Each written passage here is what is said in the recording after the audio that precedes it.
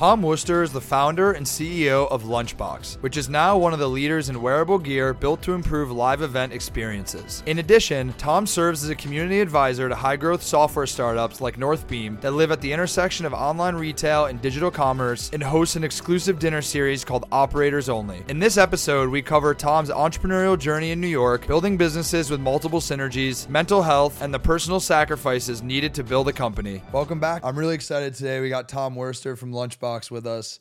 Tom, welcome to the pod. Always good to be here, Ben. So the thing about Tom is I feel like we always have conversations that I think in my mind are like worthy of being recorded. Yeah. Tom is one of my friends where we can go down these super philosophical rabbit holes, have really interesting conversations, I learn a lot of things every time we talk. So I'm excited for him to join us because I think there's a lot of ways this can go, but it's gonna be a fun one. Tom, I was thinking about this, like, where do we start with this conversation? And the thing that I have to start on is the line of work that you're in with your business requires you to travel so much. So your ability to just stay committed to what you're doing and build consistency, despite the fact that your schedule every day is very inconsistent. I want to just dive a little bit deeper into that. Like, what does a day in the life look like for Tom?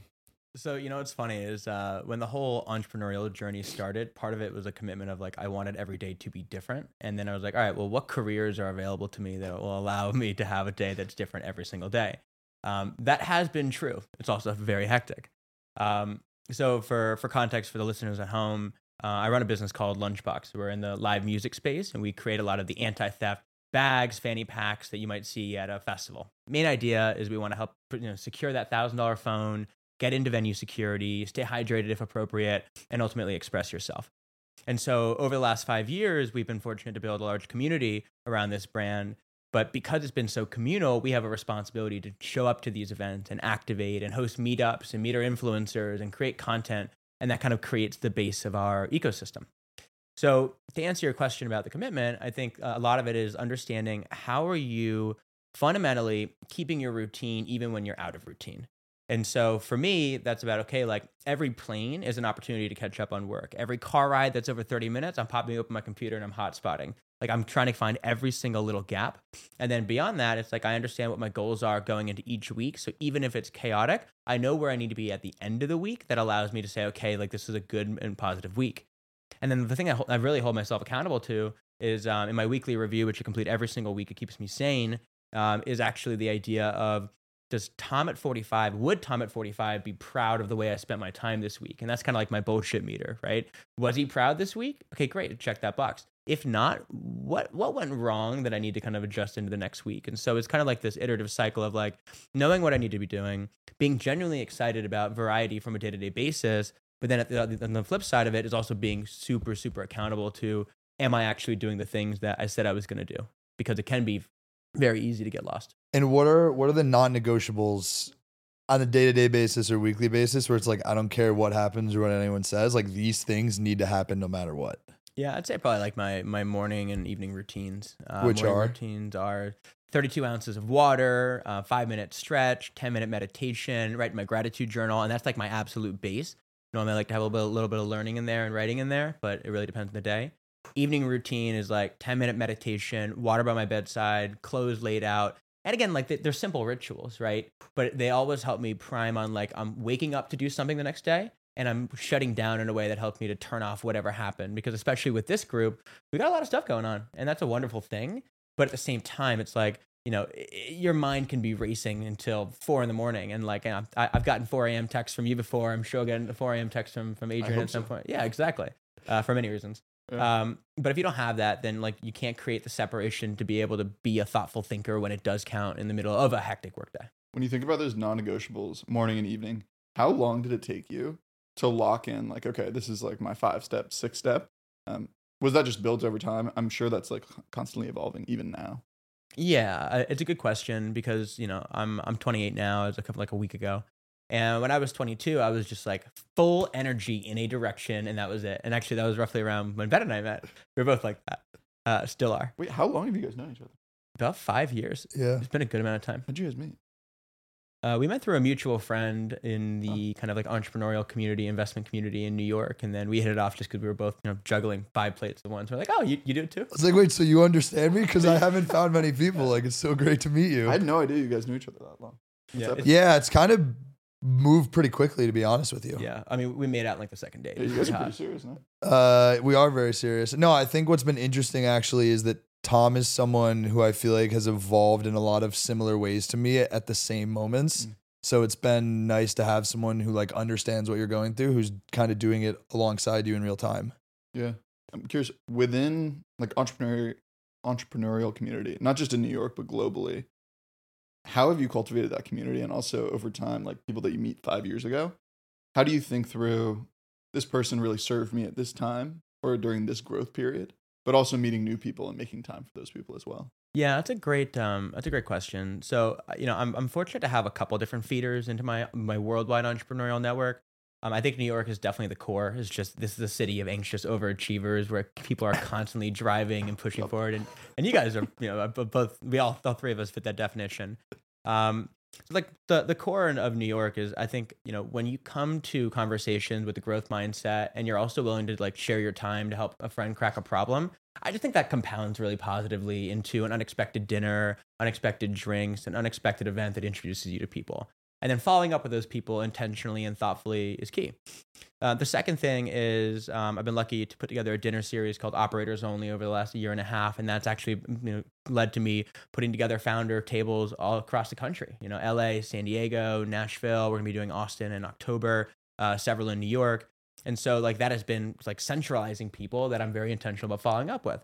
And then the final piece of it is that, especially when I'm traveling internationally, in addition to those first 2 pools, I'm a big fan of just putting together groups of thoughtful people, and then people will bring other people that they think match the values of the room. So, Amsterdam over our New Year's trip, we're bringing together, strategy ops from local banks. We're bringing together local content creators just because that's interesting for us, and then hosting those dinners in a way that really teases out who people are. So at the end of a dinner with us, and I'm doing this with a roommate of mine as well, but at the end of a dinner with us, we know you, and then we care enough to follow up. So all of those things start to wrap up into one another. And then it's also just being deeply interested in people's lives.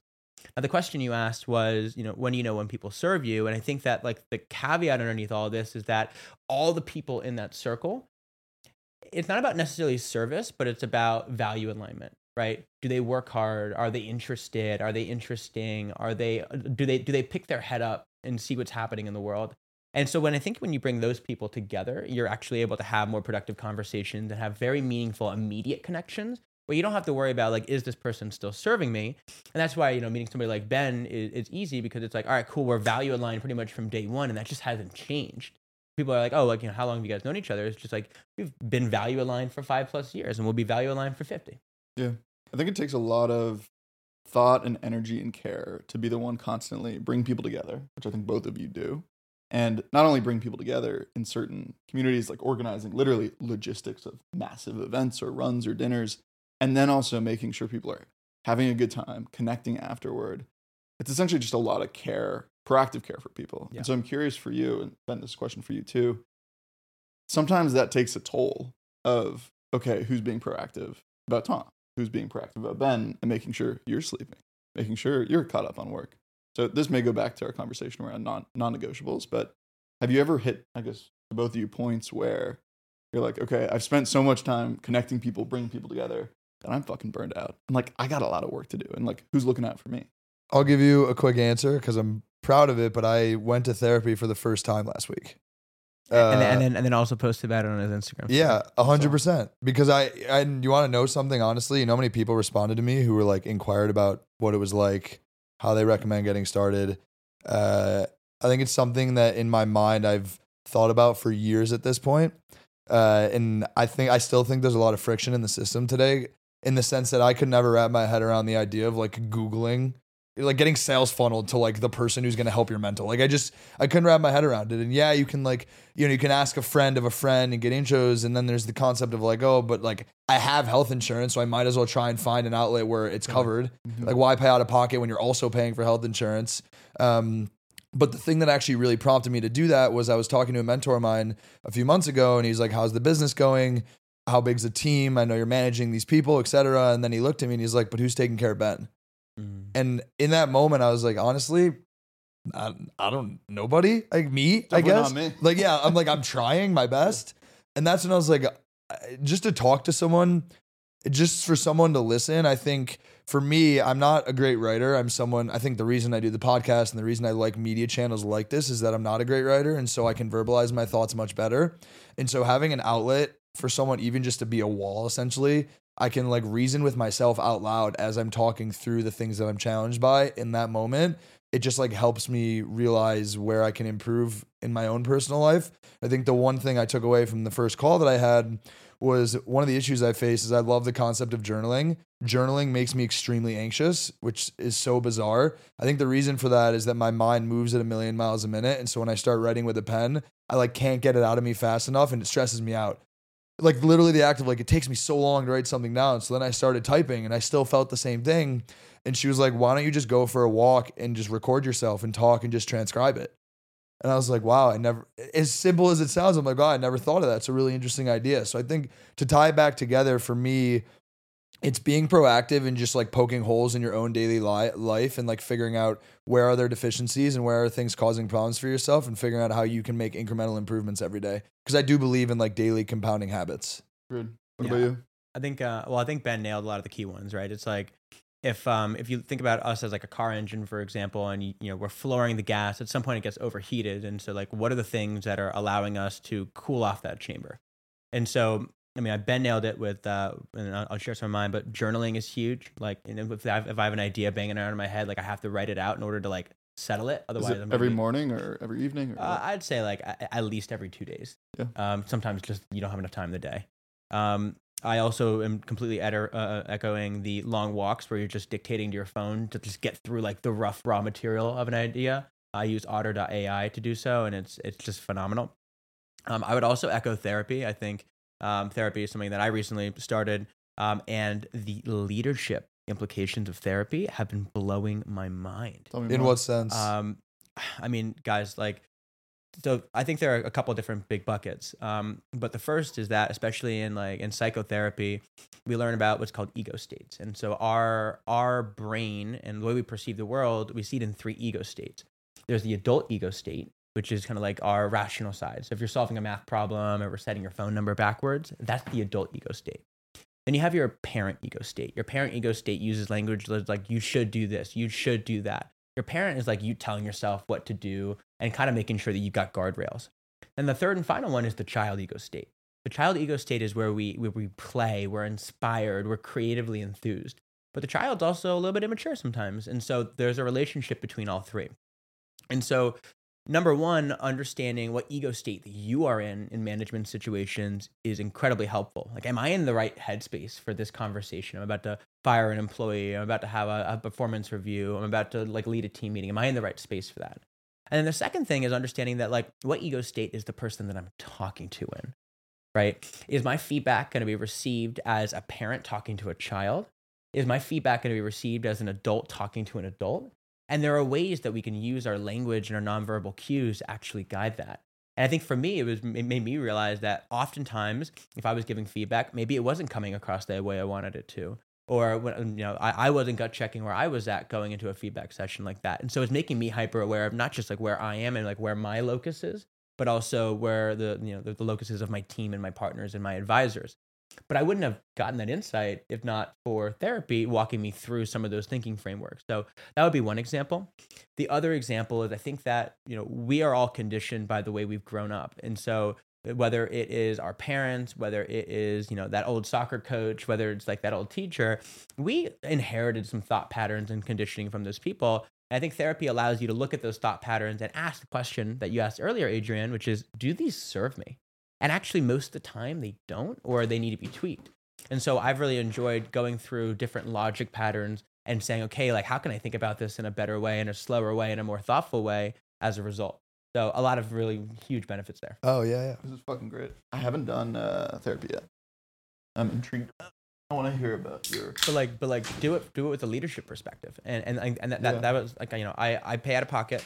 I found a what is that? Yeah, mine isn't Mine is Right. definitely less leadership and more just like Ben's a kid, like what's on your mind, what do you need to solve. Yeah. I think for me there's levels to it. Like start somewhere and you can grow into something more like sophisticated, No, but that's it's right. very surface level right now. Tom, we're just talking about specific habits and things that serve you now versus things that haven't served you in the past. What are a handful of things that you do today, maybe yesterday, even as an example? Were there things that I'm sure there's top of mind for you that like, I'm not sure if this is going to serve future Tom in a year, or just things that have been top of mind that you know you probably need to stop doing to get to whatever future state that you want to be in? Are there a handful of those? I think so. And so one of the important habits that's helped me to really structure my life is, and this was took a while to build a muscle for it, was again like the idea of like weekly, monthly, quarterly, annual reviews. And it's time, right? It's like go carve out time, go right through the week, go right through the month, go reflect on the quarter. Are you aligned with your goals for the year? And it can be kind of a pain in the ass sometimes. That one took a while to build, but it's now part of like my own personal operating system where like if I don't do it, I'm gonna get a little bit anxious. I'm like, oh, like I gotta get it done. In terms of the things that maybe don't serve me now, I did just cut out a lot of substances. New York's a big drinking city, especially a social drinking city. So I kind of finally went cold turkey on drinking, and like my energy and my headspace, my memory is like all significantly improved. I'm like, oh, it's gonna be hard to go back. And then same thing with other substances. I think like in a world of legal weed, it's very easy to be like, oh yeah, pass the joint. It's like, no, I think it's a good time to just like kind of stay focused. So I think some of those like lifestyle and healthcare changes. And the final thing, and this is more of like a style of work evolution, is that as Lunchbox grows, I've had to move from being very much like size up a problem, figure out the solution, build it, go, to now slowing down and really needing to create buy-in from my team and creating understanding and just slowing down, because every decision made at a different level of scale then has an impact on the business overall that is increasingly magnified. So one of the things I'm trying to unlearn is going from that, hey, I started the company by myself, right? And even before we had our first partner in the business, it was another like almost a year. And I had to go from like still wanting to operate that quickly and moving that fast to now being more careful about like, okay, so we put these processes in place. Like I can't step on my own processes. I want to go fast. Here are the areas I want to dive into the business, but I have to do it in the right way. And so training that kind of instinctive reaction of like, okay, I see a department that I want to rebuild. I can't just do it anymore. I need to lay it out and make sure the team understands what's happening. And so it's, it's been interesting to force myself to slow down, but I also am a big believer in that like the best CEOs get paid off of like 3 to 5 great decisions they make per year. You've got 365 plus days. It's like you don't actually need to rush those decisions, but we convinced ourselves that we do with the other things that we take on or the goals that we set. And Ben, I'd be curious about kind of how you've handled this now with Smart Theme and your other creative projects. Platter. Platter. Smart Theme presented by Platter. This is an ad for Platter. No, by the time this episode is live, it's not going to be called Smart Theme Oh, anymore. right. We have to move away. Okay. Good to know. Yeah. Restate the name, please. So Please call it right. I mean, so Ben, kind of the same question back to you though, with juggling Platter and Birthday Party and the Turning Pro podcast. How do you think about juggling all these kind of competing priorities in a way that doesn't end up with conflict between them? I think the biggest thing for me, and I've started to talk about this a little bit on LinkedIn, and something that I spend a lot of time on, but I'm obsessed with just the concept of being patient around building infrastructure and processes to alleviate time. Like give yourself time back. So for me, like I was joking for the longest time that I've probably made more content than anyone else that just never has put out a piece of content yet. Like I've been working at this infrastructure for almost a year now, and I was very patient around how I wanted to do it and how I actually thought about operationalizing it, because it's so important for me, number one, that anything that you're working on is synonymous with anything else, because if there's something that's disruptive, it's just going to fall apart across the board. That's number one. I think number two is making sure that you have an alignment with like the people that you're working with. So like my co-founders are very supportive. My co-founders on Platter are very supportive with what I'm doing, because they fully understand the value of like what you're getting out of it and like where you're trying to go. And I think those are the two main things. And then the last thing is rigorous prioritization. So like that's something that I think I've gotten so much better at, because when you have a lot of decisions to be made and you have a lot of things to get done naturally, there's only one of you and you can only be making so many decisions in real time. And so for me, it's like asking yourself the question of like, what needs to happen today in order for like something not to fall apart. So it's this concept of like figuring out where is there a fire, put it out, but getting like really good at that decision-making framework. And then, I mean, I'm realizing now that the concept of just like fueling each other, like different businesses fueling the others, it's real. Like first guest on our podcast, now a client. One of the brands from the run that I did from Montauk to Manhattan, now a client. Like it's still early. Like the podcast isn't even, we're talking about this and it hasn't even gone live yet. Same thing around the vlog, like close to client, it hasn't even gone live yet. And in my mind, when those media channels actually start to grow and it's out in the world, like I think it's just going to compound. And so for me, it's optimizing consistency across the board.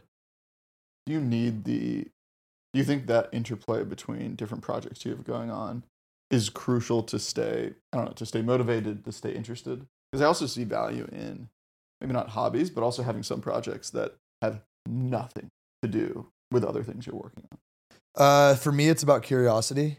I think there's enough differentiation in what the projects are, but in the back of my mind, I'm always thinking like, how can I make it be additive and not disruptive and negative for the other things I'm doing? Because at the end of the day, like when you're working on something else, it's time that's away from the core thing you're doing.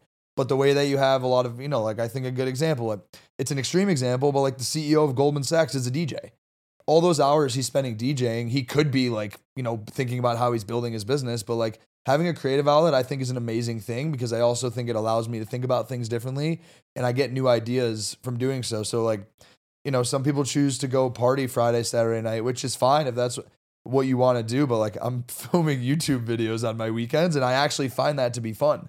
So I don't know. I think like putting yourself in different situations and not getting stale in how you're operating day to day, like to your point earlier, doing different things. I think it's so important to do to keep yourself sharp, and it all stems from curiosity. Yeah, 100%. I mean, curiosity is a core value that, you and I very much share, maybe all three of us. And part of what I think a lot of people miss about these side projects that aren't part of their main careers is that like there are still these like local skills in and around the area that you're training that you wouldn't have gotten reps on otherwise. Ben, let's take you for example, right? Like your understanding of media production in the last year has gone up this crazy growth. Dude, the last right? month. I mean, Adrian, in setting up a podcast studio, now understands AV at a level he didn't before. And I know, like when we had a creative agency during COVID, like that taught me how to produce media, how to set up a shoot, all the different pieces that go with it. And I leverage that skill weekly with Lunchbox in terms of creating ads and coming up with like shoots on the fly and then just feeling comfortable in those situations. So the thing that I always come back to is like, find ways that they can all tie together 100%. It's also just okay to go do it for the learning experience, because as human beings, we store our experiences. Literally in our nerves, we store our memories. We also grow from the things that we do. So whether it is putting yourself in a new situation or challenging yourself or with a new project that you're excited about, or again, taking a crazy 100 plus mile run from Montauk to Times Square, it's like we grow from the adversity we present in front of ourselves, both in skills and experiences and in relationships. So it's no surprise to me, Ben, that you would gain clients from this. You're doing things that other people are not, which makes that unique and different in a world where everything seems to be the same. I also think that to your point about the experiences, there's so many skills that you learn subconsciously that there's even like, I don't even do a great job of taking a step back and being like, whoa, I did this or I did that. Cause sometimes you're just so deep in it and you just have to figure it out and you're just learning on the fly. But when I reflected for the first time from this run, I was like, oh my God, brought together 37 people, a 17-person production team. And I was responsible for all of those people and how this happened. And I knew nothing about production or media before this, and it worked. And it's like, yeah, does that mean I'm going to make my software company into a production company? No, not at all. But like, there's definitely micro bits of things that I did or learned that help expedite my learning curve to be better off as I move forward along the path of whatever it is that I work on in the future. 100%. What are you doing right now that's making you a little uncomfortable? That's like a little out of your sweet spot? Could be right now or on the horizon. Like we were talking about international festivals and like Burning Man, of different experiences that even though you're very much in like the music and festival world, even that's a little out of your comfort zone. I think learning how to kiteboard is probably up there on that list. I'm a bit of an adrenaline junkie, and I'm trying to manage that. But You don't say. But I've appreciated, being a novice at something again. And I've got a great friend named Marshall Mosher who throws these amazing camps all over the world. And he's like, "Do you want to go kite the Red Sea?" And I'm like, "I'd like to be able to say yes to that trip." And so, the idea of like lying with your back in the water with this giant, 12 meter, 13 meter kite over your head that you have to dive at the ground at full speed, pull it back, yanks you out, and then you have to like steer it by diving the kite. I mean, it's very hard to focus on anything else when you're in that experience. And I remember like I was in day 2 of a kite camp in January, and there's this one video of me diving the kite, completely bombed, lose my board, and I just go shoot like boom, 20 feet off into the distance. The next day, I end up crashing into somebody else's kite, and our kites are entangled in fucking what's called the death loop, and like you're getting pulled down the water. And I'm getting pulled to this giant rock basin. Where the instructors are like, "Whatever you do, don't go to the rock basin." Day 2, go to the rock basin. And meanwhile, like the waves are smashing up into the side of the rock. I'm like, okay, like if I misplay this, like I could be knocked out. I could be seriously hurt. Let's figure it out. I launch my board over the rock, and like a seal, I'm like desperately trying to like climb onto the rock, smash it into my leg, and have this huge bruise for like 2 weeks. Barely get on top. Go sit on the beach, and I'm just like. But at the same time, like, if I wasn't a novice at that thing, I wouldn't have had that experience, and I wouldn't have been able to feel so present in the water. And like, at no point during that entire time was I thinking about Lunchbox or thinking about work. And so when I was able to come back to those things, I was able to do so with a fresh mind. So that's definitely made me pretty uncomfortable, but I'm loving it. When you're in New York, I found it's fairly easy to find activities when you're traveling, when you're on the road, groups of new friends, you're out of your comfort zone. That it's easier to be like, you know what, I'll go do this thing, right? Sometimes when I'm in New York or in Brooklyn or Manhattan or whatever it is, and I'm hanging out with you guys or hanging out with our extended group of friends and colleagues, I'm on 24/7. And even little things that I'm trying to be present with, or like little hobbies like that pull me in, it's still hard. In the back of my mind, I'm like, all right, I need to do these 5 things, and I need to get on Slack sooner than later, or I want to do this business thing. In New York, how have you yanked yourself out or put yourself maybe not in uncomfortable positions, but positions that force presence? Because I'm struggling with that. That's listen, you're in New York. We're all going to struggle with that. This is like one of the most extroverted, everything's happening cities in the world, where it's like every single day, like, the opportunity cost of missing that lunch or that coffee or that dinner or that phone call, it is pretty high. So I'd say that there's 2 things that at least I do that have helped me to kind of regulate that, and like at like a medium level. The first is you have to have the power to say no and ask yourself, like, is this thing essential? And I think we convince ourselves that a lot more is essential than it truly is.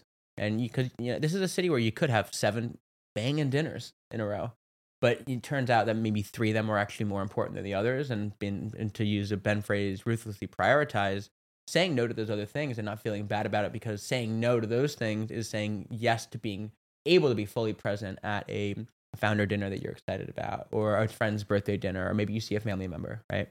That's the first thing. And not feeling bad about saying no. The second thing lives in the world of FOMO, right? I mean, social media has elevated people's experiences at levels that we've really never seen before. You've traded the flashy Porsche to Instagram stories about the Porsche or where you're at, or you're in Miami or whatever else. And so with FOMO, there's actually a relatively stoic way to approach it, which is to say that, like, hey, if I wanted to be somewhere, I'd be somewhere. I'd be there. If I wanted to be at Formula One, I'd be at Formula One. If I wanted to be at Art Basel, I'd be at Art Basel. Like this group of people in particular, resourceful people. Like if I said, hey, get to this point on the world, and I put a pin in a globe, this group of 3 people could figure out how to do it in a matter of days. Ben would get an RV. I think I'm out on that at this point. Ben would show up to the location with a full-on like solar campsite. But the point is just like, if we have that agency, we have that choice, and so we can say, oh, like I wish I was at XYZ, but it's like, yeah, but if you wanted to be there, you'd be there. And then if you didn't want to be there, then maybe there was something that was more important and more pressing that you said yes to that was more aligned with your current goals. So ultimately, you put it back in your court. You're in control. I think it's discipline and maturity. Because when you're, 22-year-old Tom in this city for the first time, you're a yes man because you just like, you don't know what else to do. And you're like, this is cool and this is cool and this is cool. And you do all these things. And then in your mind, you think you're doing so much, but you're actually doing nothing.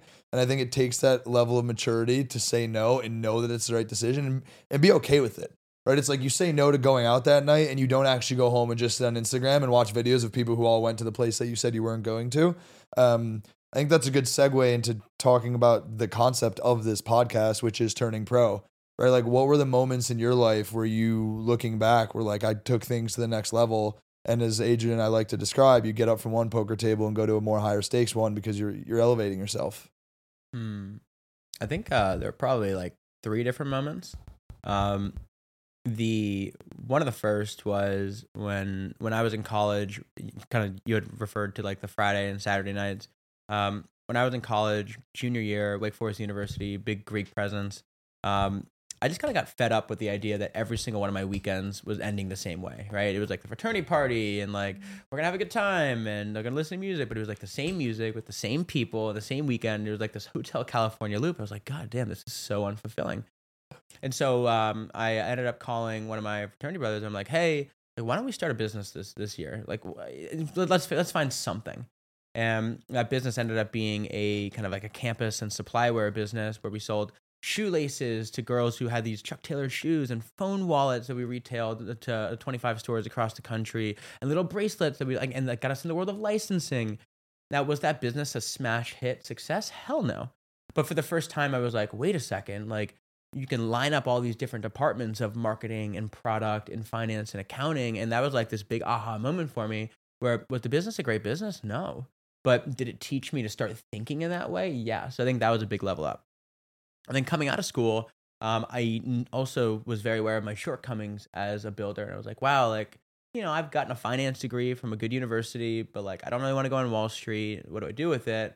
And so I ended up calling this guy named Dhruva Rajendra, who was one of the co-founders of Latch, which is a public company today. We make these brilliant commercial smart locks that are really popular in New York buildings and have become really popular, especially as Airbnb has risen. And so I was like, you know what, this guy thinks and sees the world in such a unique way. It's like, how can I be in that room? So I called him. I'm like, listen, I will work for you for free just for the opportunity to learn from you. And a few months later, he was nice enough to put me on the payroll, but I ended up working with him for about a year and a half. And just like, he's like, all right, go find me 1,000 users on this app that we're building. Go figure out how we're going to go close $100,000 of business this month.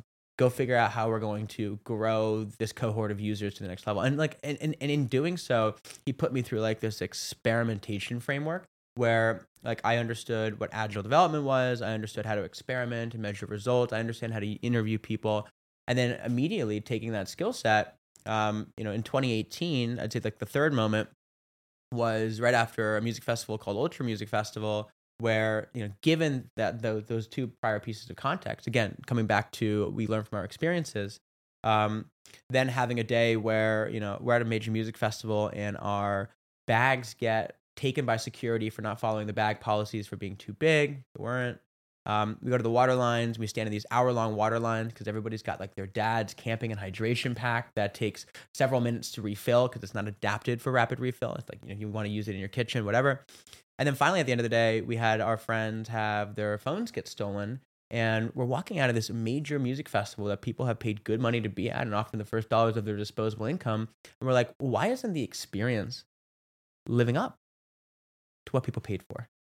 And so that third moment for me was saying, hey, I think there's something here. And then beginning to nights and weekends while working for Dhruva, designing the Lunchbox, interviewing hundreds of people, going through different festivals, and then skipping the festival and just walking around the campsite. I'm like, I've got my captive audience here that I can just get insane reps on. Like, do you care about security at events? Have you ever had issues with phone loss? Have you ever had an issue with the water line, whatever else?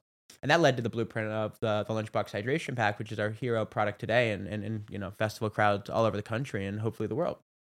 So each one of my kind of 3 different experiences were tied to trying something new or taking a risk, maybe that didn't resonate with my peers who were going to go work at Frito-Lay or Barclays or investment banking, or just trying to take that risk. And like, no matter what, I knew that even if I failed, even if everything went to zero, even if Lunchbox goes to zero, I'll have learned from those experiences. And then that will become kind of like this core part of who I am. And it's in chasing those experiences that I've had those turning pro moments over time.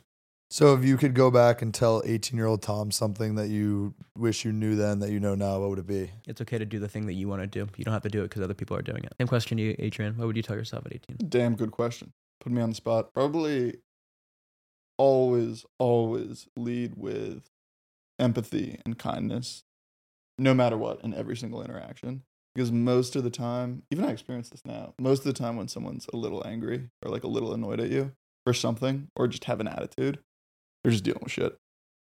They're always dealing with shit. It could be at home, it could be personal, it could be they just got in a fight with their boyfriend or girlfriend. Usually anger doesn't come out of nowhere. Mm-hmm. And so I always try to approach that. Now we're almost a 10-person team. We've worked with like 100+ teams now, constantly. Most of our day-to-days is just dealing with people, right? It's okay, problem brought to you by X person. It's Tom's job to deal with it and to route resources the right way. And so showing up to every interaction, I wish I knew that, whether friends in college or like first colleagues out of college. I wish I knew that anytime. Usually people are just showing up with their own baggage. And it's like, hey, it's okay. I understand where you're coming from. Let's just talk about this as friends. Let's try to like problem solve together. What about you? I mean, I think I have a couple, but like if I were to draw on one right now in the current moment of my life, it would be like seeking out uncomfortable situations is a good thing. It usually means you're growing. Don't shy away from it. I think like oftentimes I see people do the thing that feels comfortable because it's easy.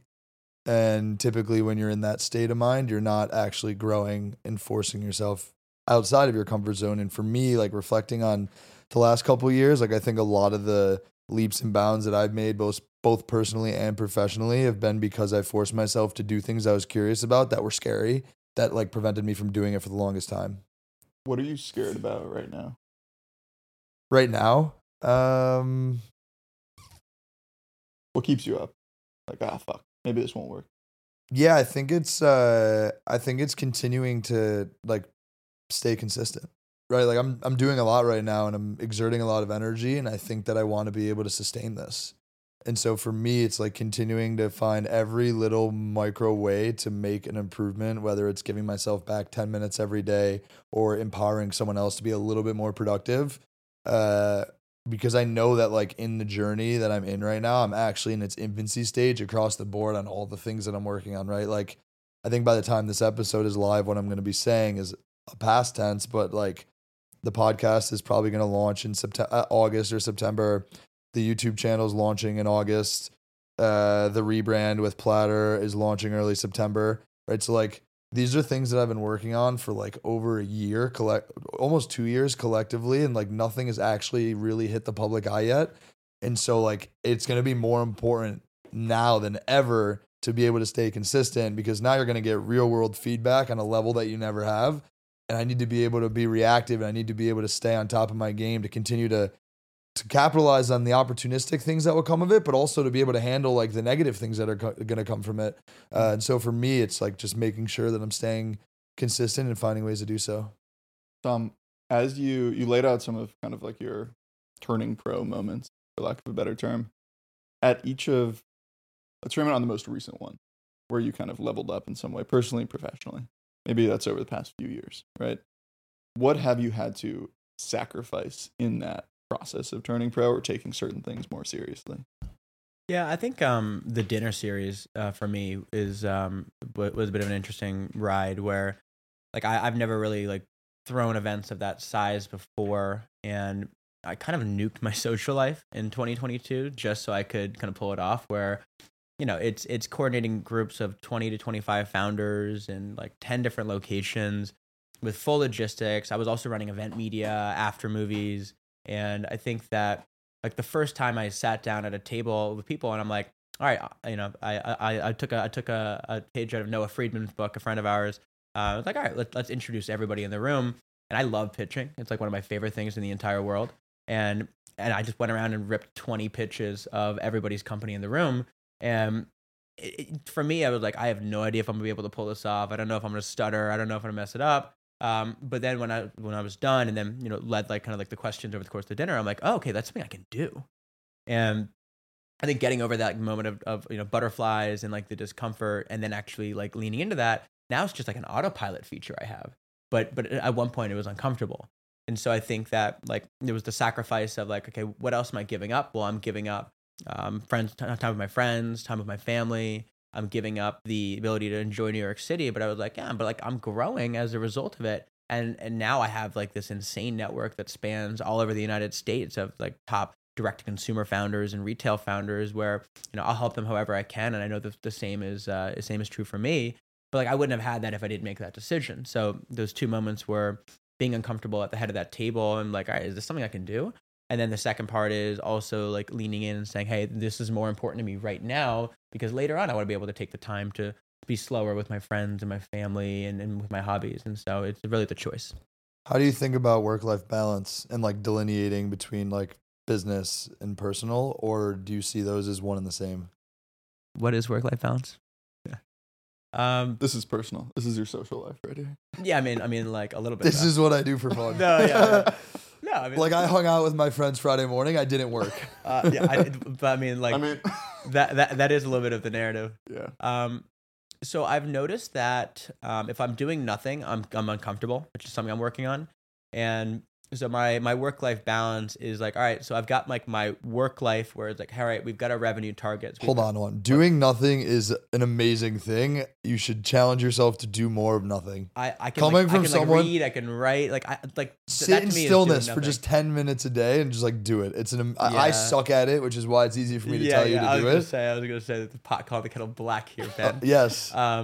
But one of the things that I've realized is that, okay, work-life balance for me is like maintaining those routines, occasionally taking a full weekend off. I'm generally on for 6 days a week, and like it's one of those things where it's like I realize that work-life balance for me is like I still love bringing people together personally and professionally. And so the ways I do relax and recharge is, for example, like we're starting up a new concept right now called reading rhythms, where in New York it's really hard to just like go read somewhere, because everyone's like, come to my birthday party, come to this, come to that. And so we're starting to create these mindful spaces that are like these DJ'd affairs where you just kind of group up with people and you read.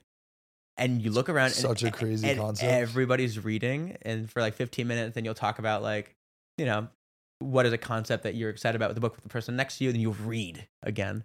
That's it. And then at the end, everybody shares one thing with their from their book with the entire group. My roommate Ben now like turned into like this incredible freestyler, so he'll freestyle rap recap the entire thing. And like for me, like that is the life part of my work-life balance. It's like I'm still coordinating people and getting people over and everything else, but like that to me is really fulfilling.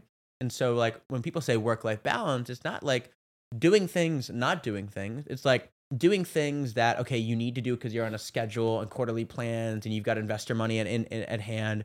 And then also doing things in your personal life that align with your values that make you feel like you're able to fully express. And so for me, it's about holding the tension between those. And I think you've done a good job with that with the podcast and birthday party. Again, these are stressful as hell things, but it's worth it. Yeah, I can't agree more. I think something that you mentioned around giving what you have to give up or what you have to trade off to be able to do these things is so important. And that just really stuck with me, because so many people will see, like, if I just met you and I see you, everything you're doing, and I'm so impressed, and then I also see you posting on Instagram or Twitter or whatever it is, I'm like, fuck, he's got it all. And I think it's really important for people to be able to say, like, no, like I didn't really have a social life for a year. Because no one wants to talk about that, right? Of like, hey, no, there are trade-offs. Did I learn all these skills? Do I have this killer dinner party series that everyone talks about? Do I have this thriving business? Do I have all these other side projects I'm working on? But like, they're trade-offs. And I think a lot of people don't want to talk about those. I'm curious for you two right now. You have so much going on. Like, what are you aware of that you're like, for the time being, I'm going to put aside? So there's 2 points I want to make. I think the first one, it's just like ironic timing. I actually went for a walk last night with my best friend, and he looked me in the eyes. He's like, I'm probably one of the only people in your life who feels comfortable saying this to you, but like, you need to put more energy into the relationships you care about. He's like, I don't give a shit how busy you are. I don't care what you're doing. Like if relationships are slipping, like you can't blame anyone but yourself because you're doing so much right now that, and I'm the one who says this, that I have to actually act it, is like you always make time for the things that matter to you and like your priorities. I hate when someone's like, oh, I don't have time. It's like if the founder of Netflix had time to go to dinner with his wife at 5 p.m. every Tuesday from the moment he built the company till now, like you can find time also. So I think that's the first thing is like relationship management is very difficult when you're moving at a million miles a minute all the time because I don't have 15 minutes on a Tuesday at 2:00 to just be like texting about, like what the Buffalo Bills just did on their trade. Like, yeah, maybe I do, but I've way too many things going on. That I was going to say, I feel like for that one in particular. No, but truly though, it's like there's things that will just slip by me because it's just not the top priority. So that's like the first thing. And then the other thing is that, and I'm curious how you guys feel about this. I don't care what anyone says. Like building is lonely. Like it is. Building your own thing when you're on your own path. Yeah, like you have friends to talk to about it and you have people you can lean on. But like when you're trying to build out a vision that no one else really understands to the level in which you do, like there are moments where it's like, sitting in your room at 11 p.m. working on like an investor update by yourself. Like there's moments where I'm like, damn, this is a little bit lonely, but like the trade-off is doing those things to then enable yourself to be in situations like this where it's so fulfilling and it's so amazing. But the thing that people don't see when they're watching this podcast episode is the other things you're doing to allow yourself to have the opportunity to do this. Yeah. I think even things as small as I was hanging out with Karina last night. We were watching TV. We were hanging out. We were about to watch the next episode. And I was like, it was like 10. It was very early. And I was like, I got to go to bed. She's like, why? I'm like, I got the podcast tomorrow and I'm going to be filming all day. And so I need to wake up really early and like knock out the shit because all of us doing this right now is us not working on our business, right? It's like Friday in the morning, right? We should probably be doing that. And so it's a trade-off that again, no one sees, but it's like, hey, I just like can't do this right now. I think as long as you're, as long as you are aware of the trade-offs and are comfortable with them and also communicate to people that really care about you, and it could be a romantic relationship, it could be your family. Like, hey, I can't go on this trip and I may not be as in touch as I should be right now because the next 2 months, like for you coming up, August, September, hey, this is going to be a sprint. And so even little things, like if I'm not responding to you right away, I'm not being rude. I just like got a lot on my plate. And I think communicating that proactively to people that care about you is really, really important. I'm actually curious how you think about relationship management just in general, in terms of identifying the people in your life where it needs to be a much more frequent touch base versus those friends where it's like you might not talk for 2 months, but when you do, it's like you guys never left and you were together yesterday is like the feeling you get. Do you have a framework for how you think about relationship management? Because I mean, even with you as well, with like hosting these dinners, you're talking to hundreds of people all the time, and it's impossible to keep the same level of relationship across the board. Like, what are your levers or like frameworks that you use to help you ensure that you're not like letting a relationship slip? And slip is a loose term, but in terms of where you think that relationship should be relative to where it might net out. No, it's a good question. I think most A players give other people the benefit of the doubt that they're freaking busy. And so, if we haven't talked for 2-3 days, like my relationship with either of you guys doesn't change. If we haven't talked for 3 weeks, my relationship with you guys doesn't change. If we haven't talked for a year, okay, that's a different story. But like the fact of the matter is, within the types of people that we're cultivating, everybody understands because they're busy too. Now, the flip side of that is like, all right, well, if you want to have a lot of one-to-many surface area, then that's where I think it is helpful to be a gregarious gatherer, right? Where you are the one saying, hey, I've got dinner tonight. Who can have dinner with me where not only are they going to get value from, meeting each other, but I also get to see multiple people that I care about, right? And it's kind of like the twofer. Or it's like, okay, I'm going to have a rooftop thing tonight, and like who would enjoy the topics that we're going to discuss and bring those people together. So a lot of like I don't want to say networking because that's not the right label, but like a lot of the ways that I collect people and like to connect people is through these community-oriented events because, again, like then I can walk around and have 20 great conversations with people where now I don't have to have 20 coffees in the next month, right? It's like, and now I can reserve those slots for people I'm meeting for like the first time, or maybe that is more of a business context. People I'm comfortable with who are welcome in my space on a routine basis, I want them to be there. And they also, by the way, because I've self-selected the type of people I spend my time with, chances are there's a 90% plus hit rate on you're going to have a great conversation with somebody else at an event that I'm throwing if we are of aligned values. And so I think it's really just treating the social events that you invest in. And again, there are some logistics around it, as this guy knows, but it's worth it. Yeah. I think something I'm trying to get better at is specifically organizing athletic groups. You're very good at this. You're probably good at this because you're very athletic. But I always Kind of athletic. Get Ben on a tennis court and we'll see. We'll see. But my default reaction is always, let's get a dinner together. Let's get a coffee together. The one time we did a running group, Tom slept in.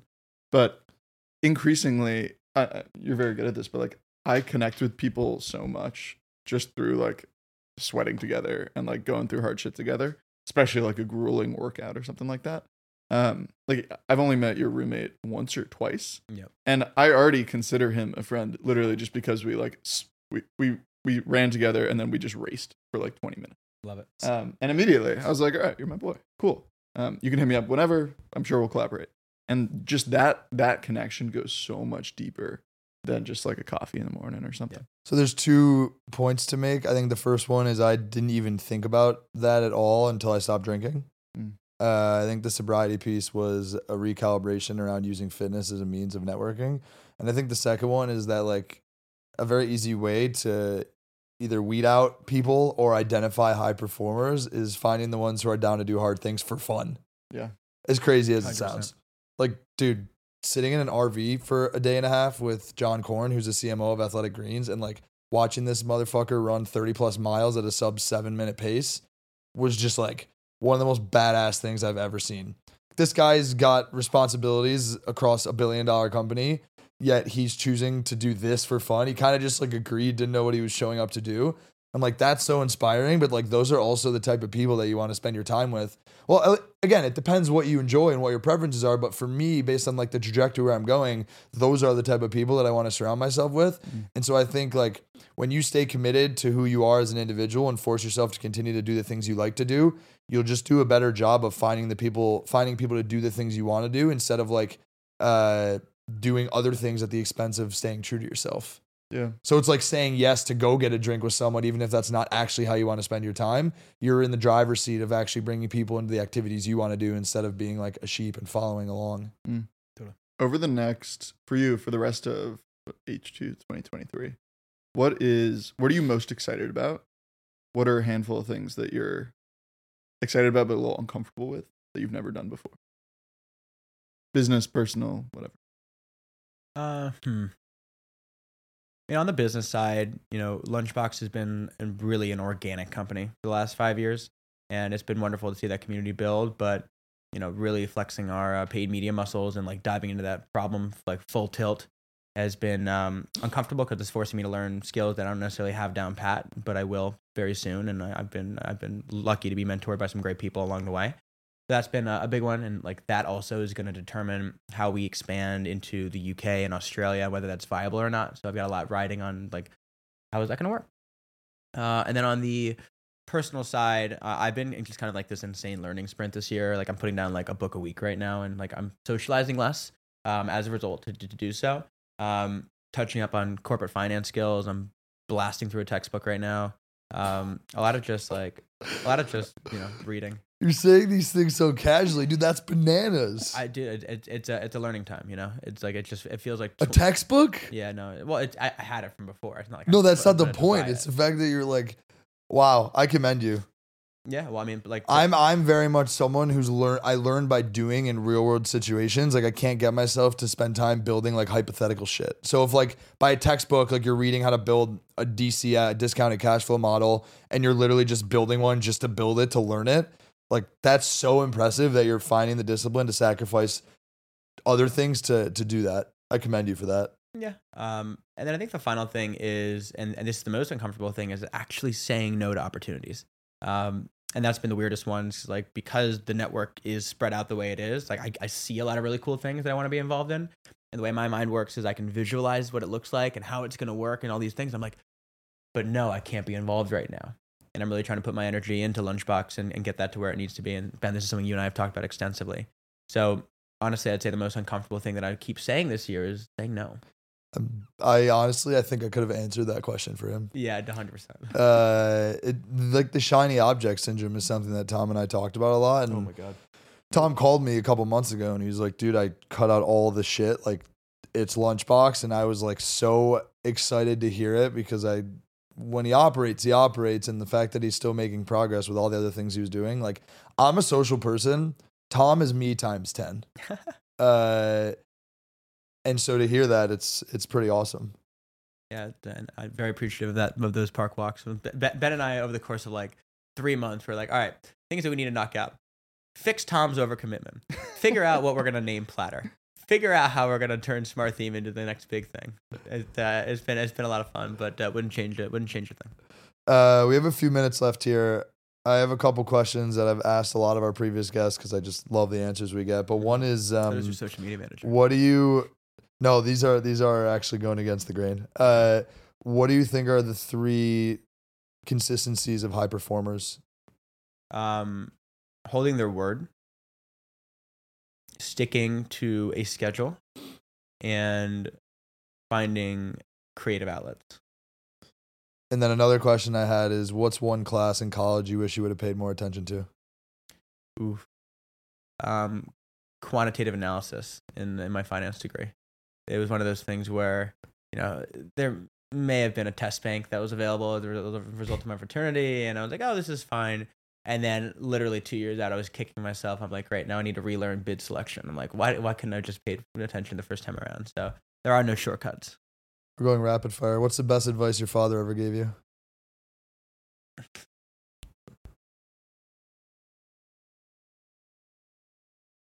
Damn. Your face right now is iconic. It's gonna be the front Clip of the- that. That's the thumbnail in this episode. Yeah, like,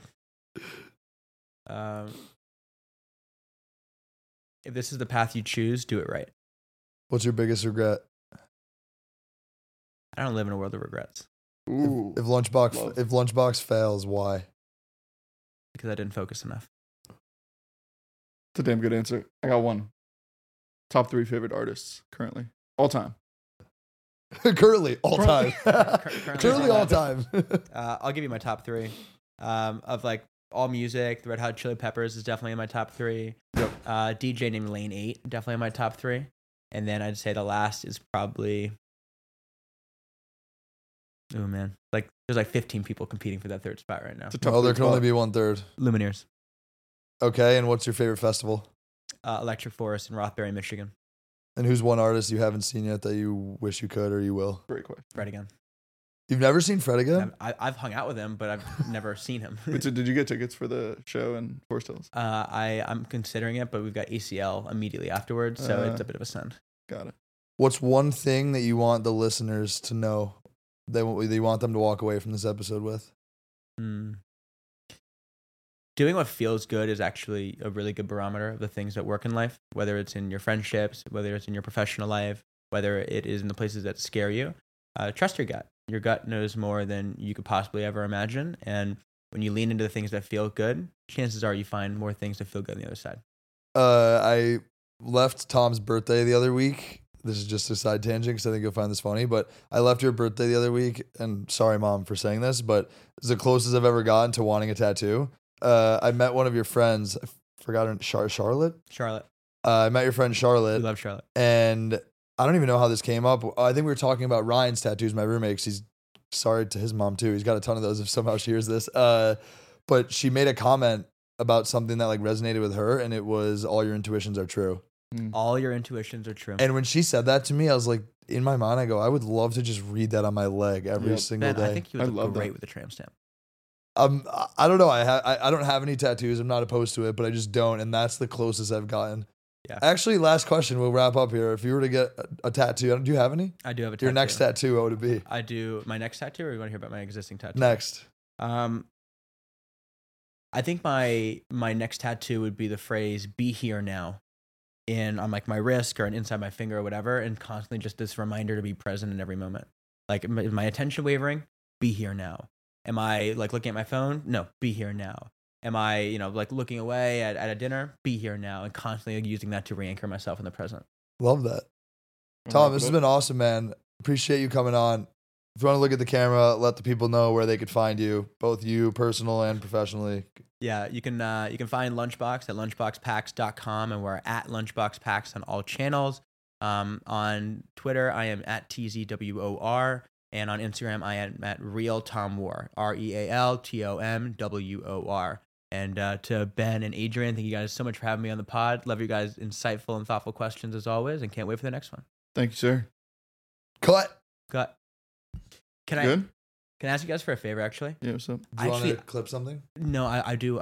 Can you ask me Yeah, what's up? a story about festival theft? Because I actually need. Whatever clips you need. I need some. I need some ad reads of me talking about theft at festivals, and I need like a couple versions. Cool. So it would be amazing if I could just rip through like 3 of those. You want your shirt like this? You good? You want your shirt down? I don't know what your festival audience is. No, it's fine. Do you want to take it off?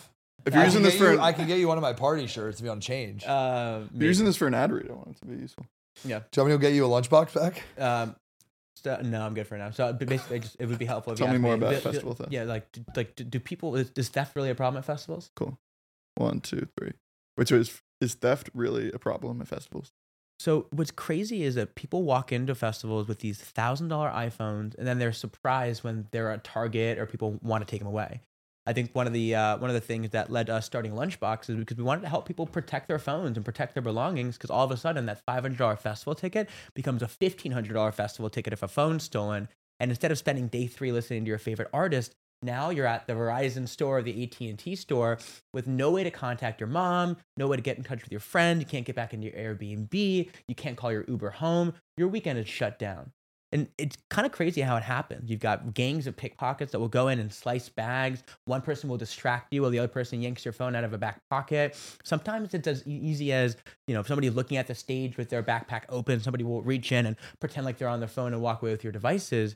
And it's truly become an epidemic, where recently at Beyond Wonderland in California, one thief was caught with over 300 phones, and there's viral video of all these different phones in this huge pile on the ground. That is an insane amount of merchandise value, but more importantly, that's 300 people's lifelines to their friends, to their media from the weekend, to their memories that they're never going to get back.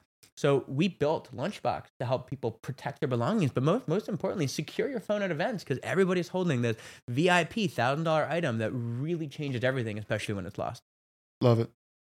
300? Dude, isn't that That's fucking a true story? Yeah. Holy shit. You want a different variant? Yeah, give me like have you ever been a victim of theft at festivals? Have you ever personally been a victim of theft at festivals? Yeah. I was blown away. I was at Okeechobee in 2016, which is this amazing music festival in Florida, and I was with a couple of different friends, and somebody had walked in front of me and they started screaming, "Phone, phone!" So we all started looking around, but when somebody screams phone, you start tapping your pockets and you give away the location of your phone. All of a sudden, we turned around and then we're like, "Wait, where's our phone?" And 3 of us in our group had been hit, just yanked out of pockets, bags, whatever else. We given away our location, and these guys were gone. And I think the thing that blows my mind is that this isn't an infrequent occurrence. This happens at festivals all over the country. This happens at nightclubs. This happens at bars. Remember, the $1,000 iPhone that has a ton of secondary market value, so it's a target. And more importantly, it's your lifeline, right? It's the way you call your Uber home. It's the way you're getting to an after party. It's the way you're sharing media with your friends. It's the way you're calling your mom after the event, if you're calling your mom after the event. So I think for us, that was a big reason of why we were inspired to start Lunchbox, to help people secure their belongings when they were in crowds so they can focus on the experience that they're having rather than being so focused on losing the $1,000 iPhone that is their lifeline to the world. Okay, let's do one more. Yeah, what do you want? Maybe this one is about, I liked a variation of the first one.